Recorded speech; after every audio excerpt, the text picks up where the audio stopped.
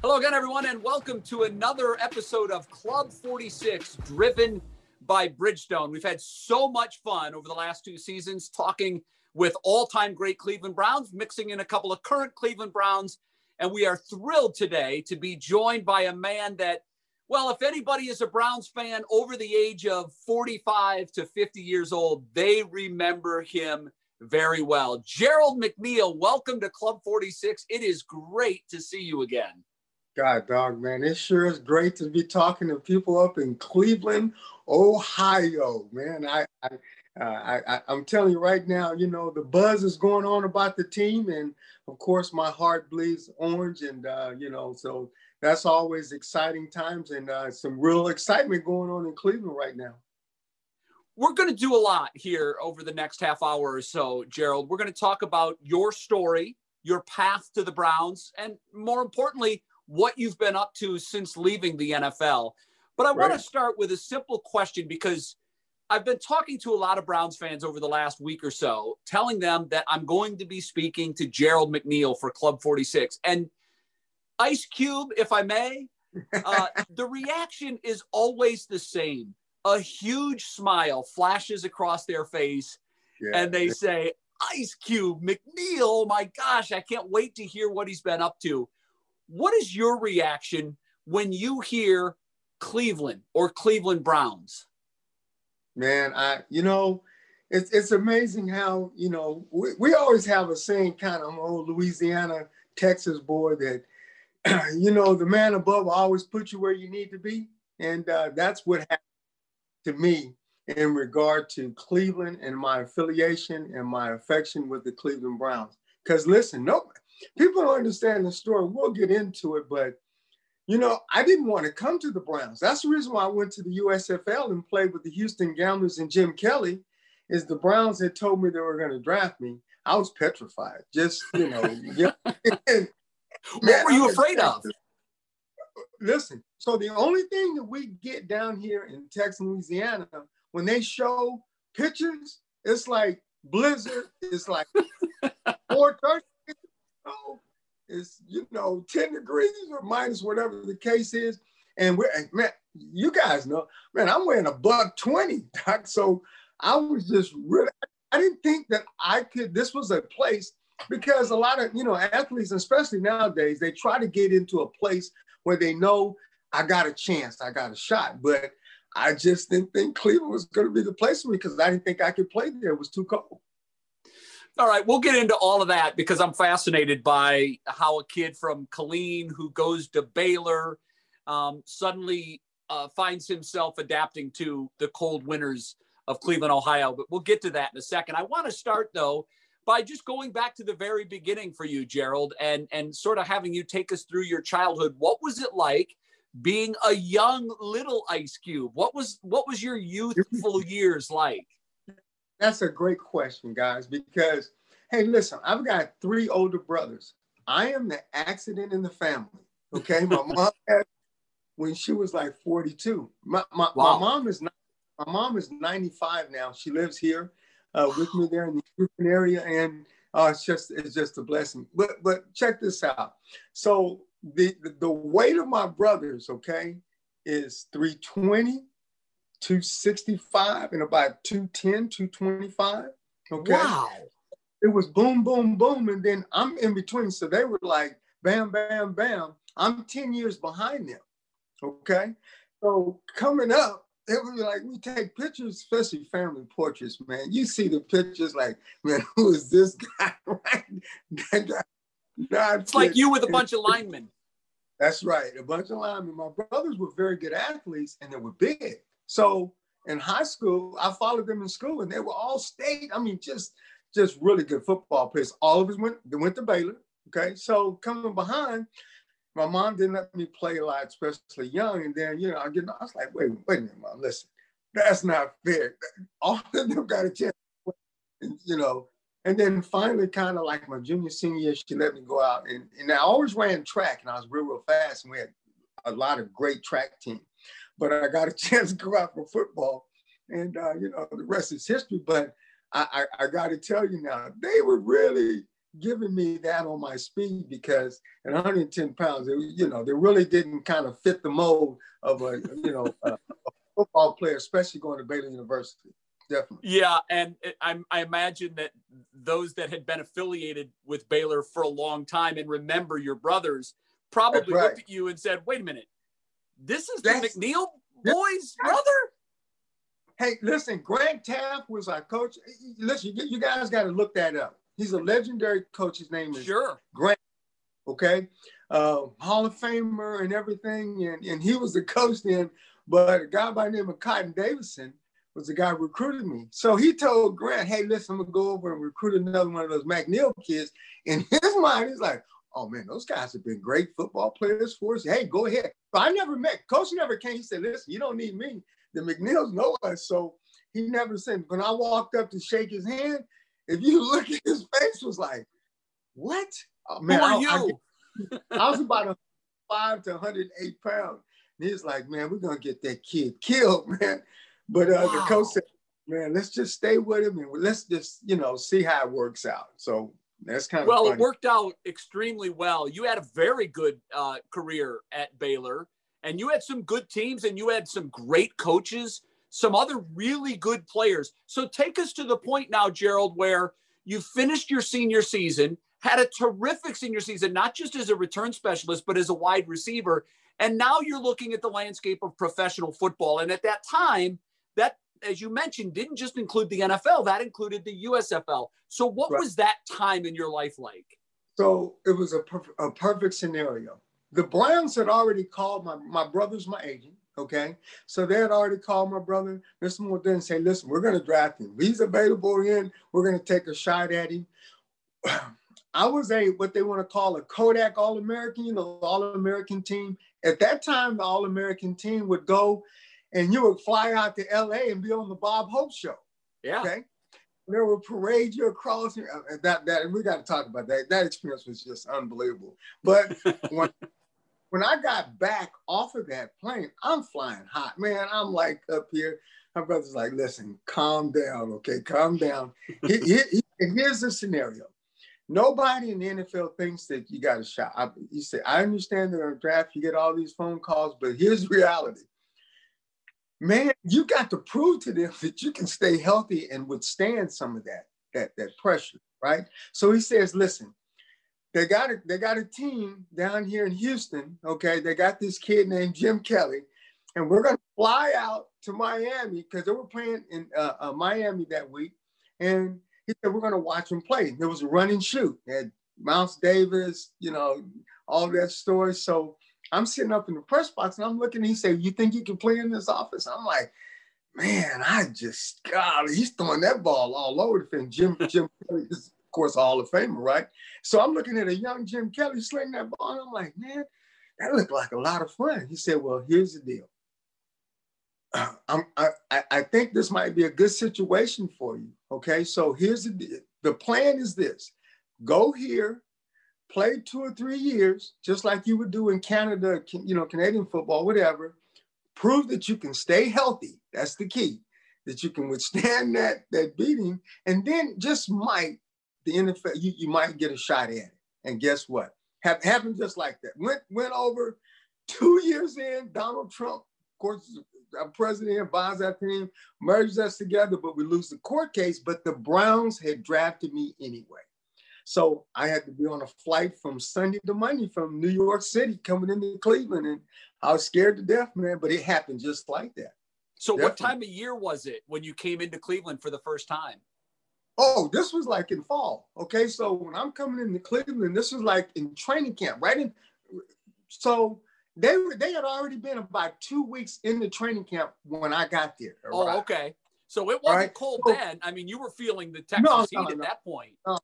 Actually, I had a whole nother thing on my mind then. I wasn't thinking about the weather. You know what I was thinking about? What's that?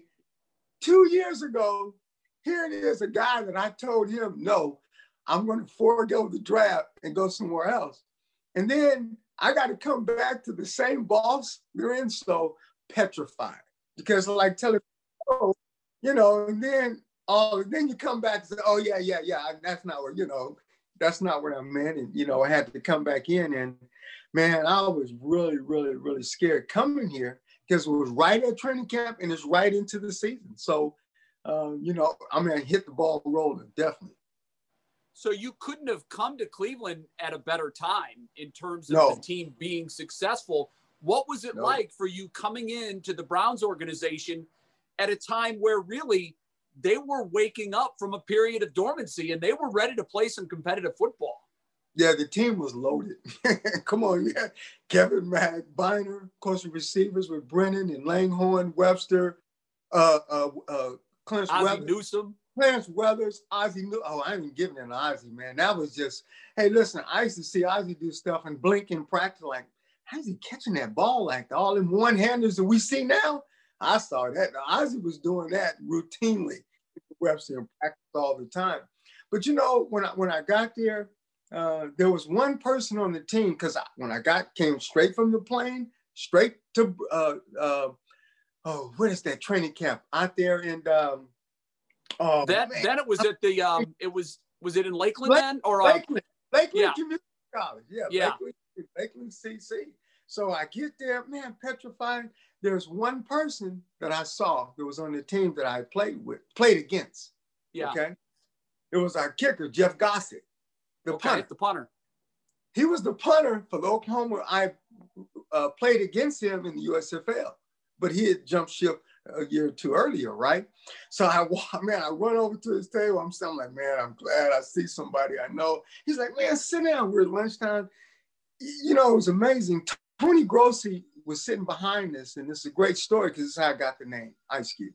So, I'm sitting there, and he's just like, I'm like, golly, I don't know. So Jeff wastes a drink and on the table. He's picking up. Of course, you got ice on it. He's picking up, and he's in. He's like, man, I got it. He said, listen, man, I got the greatest.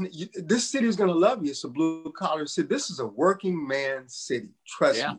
They are going to love you because you beat all odds. So there's just going to be a natural attraction, behind you. So he says, I got it. They need to call you the Q because at that time, the biggest guy in the league was a refrigerator. And the smallest thing you put inside a refrigerator in the house is an ice man. Hey, check it out. The next day, Tony Grossi, who sits behind, he's still a beat writer. See, these guys their ears are huge. Okay? Oh, yeah. So in the Plain Dealer, the next day, it said Ice Cube had arrived. And there's no, and the nickname stuff, and and of course Jeff Gossett, he's a native Houstonian. Every time he's like, man, I made you all that money, you still never bought me dinner, man. What's up with that? You need to buy him one of those Bud Light victory fridges that the Cleveland Browns were celebrating a couple of years ago when they finally got off the schneid. Yes, so sir. It's funny. I always thought that, I in my mind, I was young watching you, but I just remembered, Cube is perfect because trying to bring him down is like trying to pick up an ice cube from a slippery surface. You just can't catch it. You can't stop it. And stop it. That's a great story. That's a great analogy. You're right during that time. Now I got to tell you, the league has been one that it makes a lot of twists and turns, but the one thing that's always stayed true in the National Football League, and especially the affiliation the players have with the fans, and especially the fans and where they're playing in that city. And I had heard about Cleveland Brown fans and stuff, but I mean, it's just no way when I'm down here and I'm telling stories. Of course, we have the Houston Texans or in town here, and I go to a lot of games with the ambassador and all that other stuff. I always go, man, I understand that we've got great fans, okay? They really do, but they have no comparison to the Cleveland Browns. It's just, there is none. To have that many, the first time I walked in the Cleveland Stadium with 80,000 or snap, I mean, it's your heart just kind of just throbs. It's amazing. And it hadn't stopped one bit. It is very special. Bridgestone knows you want the same thing from your tires as you do from the Cleveland Browns. clutch performance when it matters most. So, when unpredictable weather strikes, Bridgestone Turanza tires don't just handle wet conditions, they're built for them. They deliver with the unfazed confidence and quiet control of a clutch performer and make it look easy.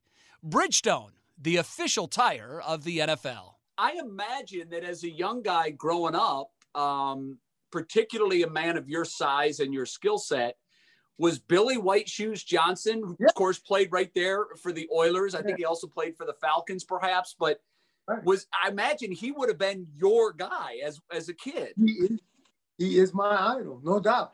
You've done your homework, man. You've done your homework very well. I don't know if you read that somewhere, but I didn't read it. I just assumed that a young kid from Killeen, Texas, who could return the ball like you, probably looked to a guy like White Shoes, who was so electric and so flamboyant and fun to watch, as were you. Listen, so Billy White Shoes Johnson and I, we're in this group. It's called the Gridiron Legends. And we have a bigger affiliation down here in Houston because affiliated with the Texas Bowl, okay? And him and I guess about 30 of us or so. And the first time I got a chance to meet him, man, I was just, you want to talk about heart. Like, I'm just telling you, you are an inspiration of why I got an opportunity. I'm always thinking about it. But you're right, during that time, you know, of course, he had the dance in the White Shoes, but he was electrifying. You know, he was one of those guys to when the crowd got up, they would get up to kind of see what he was doing, you know, all the time. So I tried to emulate that, and I always told him, I'm like, man, what an unbelievable inspiration. And listen, every time we have our thing, every single time, he's got his white shoes on. Do you know that? I mean, that is well, he has to, right? It's part of his deal now. Don't listen. He's got the patent leather, real leather. I mean, come on, man. He's in unbelievable shape, by the way. Unbelievable shape. Bet. Look like he'll go out right now. Definitely. I bet. So you grew up, you're idolizing Billy White Shoes Johnson. You go to Baylor, you do the USFL thing, and now you're in Cleveland. One of my favorite questions to ask you guys over the last 2 years, and I'll do it. I'll throw both of them out there, and then you can give me your answers. Okay. Favorite teammate and the teammate that put the fear of God in you? Oh, actually, he was the same guy. Really? Hold on. It's the exact same guy. And you know who it is? Eddie Johnson. Really? The assassin. You remember Eddie Johnson? Oh, my goodness. Who doesn't? Flying around like he was ready to knock people into next week. He's no longer with us. Loved him like I can't even tell you the amount of, when you say my heart drops about Eddie. Now, what made him your favorite? What made him my favorite is, we're going to get to that's the second part. But let me tell you about Eddie one time. So Eddie's, and I'm looking at Eddie hit people. So one time I go over, you know, I punched him and stuff. I swear, I punched him. I've never seen a guy. He was hard as a rock. He was what I epitomize is like a steel of Iron Curtain. I golly, man. And then, of course, you know, not trying to be all, you know, crazy and I'm like, you know, punching him in my mind. I'm like, well, I know all of us got muscles. We're pretty tight and stuff, but hey, man, that's stupid for that guy to be that rock hard and me to see him hitting people. So I used to look at him hitting. I'm like, hey, man, I'll tell him, don't you ever hit me. I said, I don't care if we're in practice. I don't care if we used to go out like we're having a cold beer or something, man. Do not hit me. He'd laugh and stuff. But here's what made him my favorite. So Eddie's on defense, right? You know this time? So every single time that I went on the field for punts, for kickoffs, and what kind, he would run. He's on the front line. Normally you're tired when you come off the field. Normally the guys go sit down, sit on the bench, man. Eddie is out there and he's just going rabid and crazy on the side. I'm looking like, what is? And Eddie used to tell me, like, you get me so excited, man. listen, let me tell you something. And he instilled this thought to me. He says, you have the opportunity to change each and every game that we go into. He says, you can set the tone. I'm telling you. He says, offense and defense always goes, but a lot of times people are not counting on special. You say, but listen, field position, and especially where we play here, he said short fields and what we're doing, I promise you, you have the ability to make an impact every single game that we play. I promise you. And I was like, what are you talking about? Come on, Eddie. And then as I go on, now, remember the first special team coach I had there was Bill Cowher, right? Yeah. So yep. he's not too shabby, right? He's pretty good. Pretty good, but coach was telling me that, but I just, I hadn't bought into it until I had my teammates were doing that. Eddie, Hanford, Minnie, I call those guys out because do you know those guys were on the punt return team and stuff? Those were our starting corners, man. Back in the day, and that's how they did it. But I had a lot of other guys, man. Mark Harper, Stephen Braggs, and just so many of the guys that made it such a special group.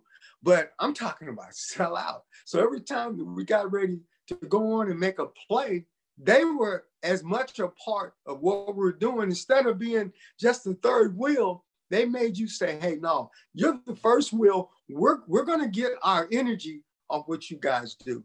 And we believe that. Schottenheimer taught it. He was a huge special teams guy, and of course, along with Bill Cowher. And that's what I'm saying, man. I got blessed to think about it, small, and I got a chance to be in that coaching system that emphasized that. And, golly, man, the rest is kind of history. And that's why I had a lot of success there because they emphasized it so much. I want to take you back to 1986. The Cleveland Browns had never won a game in Three Rivers Stadium. Yeah. And fans were beginning to wonder if it was ever going to happen. But in 1986, in a hard-fought, very close game, I believe the Browns were down 4, and you take the kickoff at the goal line, and boom, you're gone 100 yards. You give the Browns a 3-point lead. The Browns end up winning the game by 3 points. Right. Take us through that 10-second stretch of absolute euphoria. What was that like for you?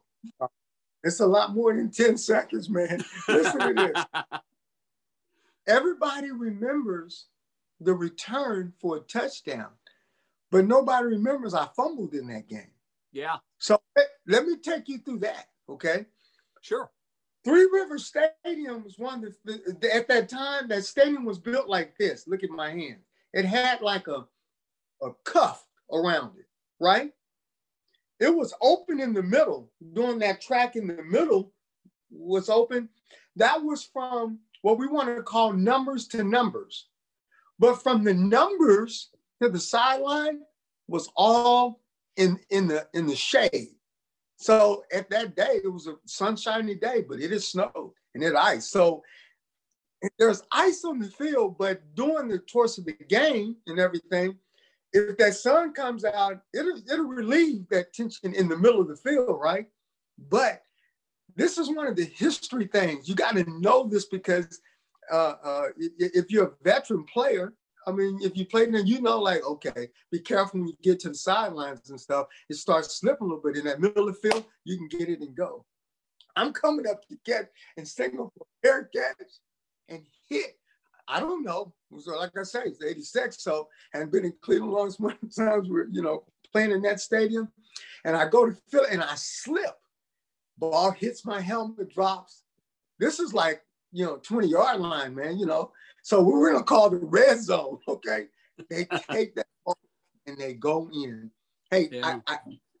I can't tell you that walk coming back to the sideline. Hey, if I could take you back and I go through my mind, I'm like, I was sitting there in my mind talking about, I can't believe this. National TV, you're going to be the single most reason why we lose a game. Everybody in Cleveland was like, oh, here we go. Here we go again. Whatever. Yeah. I was one of them. Oh, whatever can happen. Here we go again. I get on the sideline, right? Coach Coward gets me, and Coach like to talk from here to here. He get in your face. Man, listen, he couldn't be in COVID-19 with the COVID stuff going on because you got spit, you got all kinds of stuff coming at you, man. But as he's yelling, he was like, listen to me. He's shaking me and stuff. He's like, listen, we need great field position. I can forget that's done. We can still win this game, but we've got to have great field position. Wow. We're going on and on. Remember that TV timeout is, 15, 20 seconds, 30 seconds. Felt like, oh, golly, 10 minutes, man. By the time it comes out of the TV timeout, okay, I'm pumped up. Coach Coward has that effect, though. That's the one thing that he can make you play at 120 over, the speed limit. I mean, you're not even thinking about 55. You're just so jacked up. Well, I caught the ball, and people remember, I was about 5 or 6 yards deep in the end zone. You don't bring that out, man. But here they're like, no, bring it out and going. And as I'm going down, I see Coach Coward's running down the sideline the whole time. And I never forget, as I cross that and I'm coming back, he tackles me on that sideline. Tackles me, picks me up with one hand and says, listen to me. Don't you ever forget that. Don't ever forget. It's not what you've done in the past. You have to, in football, it's a game that you got to have a short-term memory. What are you going to do next? That's why if you're watching the game, and listen, it happened this past week with Baker. We'll bring you guys back. We had a young receiver drop a ball. You remember? I do. Yeah. First time he dropped the ball. The next play they come down, what do? They throw it out. Because in football, you haven't gotten to this part of your career without being a player that's got a lot of pride and that will bounce back. But coaches want to know, I can care less. I want to know how you're going to react to your failures. Because this game, you're going to fail a lot, okay? But I got to see how you're going to react when you fail. And that was one time, and he said that, and it stuck with me forever. It's like, golly, I try to teach that to people a lot. It's not, how many times you get knocked down and that kind of stuff. What are you going to do when you meet that adversity, and can you come out of it? And that was one time, and of course, there's no question, man. I became a Modell favorite, but I would have liked to be in the press box when I fumbled that ball that time before I got their favorite to see what people were thinking all the time, man. But that was the highlight of my career in Cleveland. Bridgestone knows you want the same thing from your tires as you do from the Cleveland Browns. Clutch performance when it matters most. And when you need maximum grip for confident cornering, Bridgestone Potenza tires aren't just up for the job, they're built for the job. With the tread design engineered for any twist and turn the road may throw your way. Bridgestone, official tire of the NFL. Before we wrap it up, I want to, and this is always tough because I lived those games and I know how tough they were on fans. They still are, but I know, and I've learned from talking to so many of you through the years, how painful those games are. And you know where I'm going. Yeah, buddy. The Broncos losses. When you think back to those games and those intense battles and how close they were, and how hard fought every inch was for both teams. What's your overwhelming memory from those games in those years? The drive was probably, was really, really tough. That drive one was tough. That's 99 yards in your backyard, and that game was over. We had won that game. There's no question about it. Those guys got some lucky bounces. They made some plays, but they had to have everything go right under the grace of God for them to make that analogy, right? So the reason why that one was tough is because I remember on the sideline, we're on the sideline and we're on the defense. I'm already celebrating. I'm like, dude, man, who am I going to get tickets to? I'm going to the Super Bowl. It was done. It was over with. In our mind, we had celebrated that. And I remembered that. And it stuck with me because it's just like in life so much, man. it ain't over until you cross that last little bit. But a lot of times you can think like football is a game and it changes so much. And we learned so much of that. And that one, I just didn't get over. And listen, let me tell you the other one behind that. And was the Ernest Biner, the fumble. Sure. Okay. And I'm like, hey, listen, EB, that's what we call it, EB. I was like, listen, man, I'm gonna tell you this right now. We're not even in the game, EB. If you're not walking, if you're not in those shoes where you're in today, you had a total of over 200 and something plus total yards running and catching and pass if you go back to that game. So I don't even think about it. And of course, in his mind, if you remember how just devastating that was, actually in the offseason, he was traded to Washington, okay, where he goes on to get a Super Bowl ring. And we get Mike Oliphant, you know, with everything that goes on. But during those times, you're talking about the amount of hurt that the players that we felt then. Of course, you have to read it. You know, EB wrote a book.